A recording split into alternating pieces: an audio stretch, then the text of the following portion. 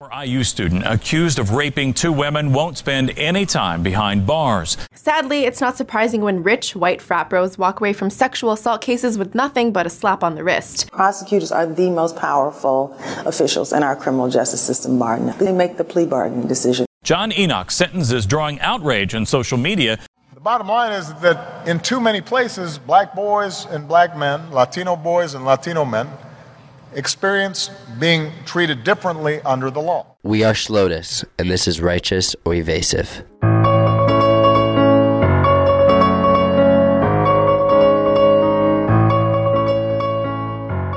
Over the course of this podcast, we will be examining one of the largest aspects of our criminal justice system, plea bargains.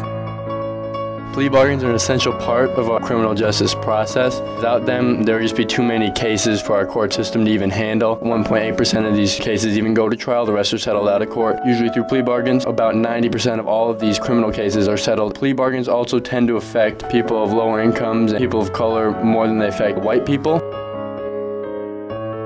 When most people think of our justice system, they think of trials with a judge and a jury, but this is actually pretty rare. Trials have become less common. What people don't know is that most cases never see trial because of plea bargains. In the podcast, we will answer the following questions. Why are plea bargains used?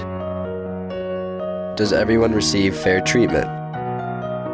What types of plea bargains are there? What are the racial implications? How does social status affect these deals? And, most importantly, is it righteous or evasive?